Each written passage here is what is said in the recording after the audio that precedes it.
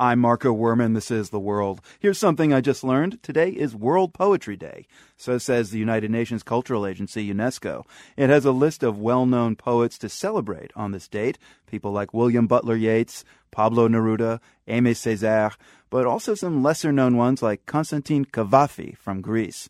Don Scher is a poet translator and the senior editor of Poetry magazine. He says Cavafy was a late bloomer, but still made his mark. Constantine Cavafy lived from the late 19th century till about 1933. He was a Greek poet, but he lived in Alexandria, and he worked there as a writer and a civil servant. And he only published about 154 poems. He turns out to be a very influential poet who really was a kind of witness to all the things that were going on around him in Greece. I mean, you describe him as kind of an average guy with a job, but I mean, ultimately, isn't that what most poets have to be? I mean, you can't really be like a professional poet anymore. That's largely true. That's right. What is the experience of translating poetry like for you? I mean, and what languages do you translate? Well, mostly I concentrate on Spanish poetry, and I've recently translated the work of the Spanish poet Miguel Hernandez, who was around during the Spanish Civil War in the 20th century and perished in it. What's in it for me is the human element. So these moments of recognition, when you are confronted with someone who is very different from you, you realize that you can find a bond, something in common, something about having to eat and struggle and survive. Maybe you can take us out with another poet that you'd really like to kind of highlight today.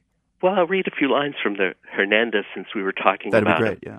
He was writing at a time when there was war, and the result of war was that people began to starve. This is something that unfortunately happens at any given time in many places around the world, is happening as we speak. So these are just a few lines from a poem of his about hunger. Hunger is the most important thing to know. To be hungry is the first lesson we learn. And the ferocity of what you feel there where the stomach begins sets you on fire. And then he talks about how we can become almost like animals because we have to eat. But at the end of the poem, what he says is, don't let me be a beast, starving, enraged, forever corner, a common animal with working blood. I give you the humanity that this song foretells. So he's sort of predicting a world where people can be human instead of act like animals.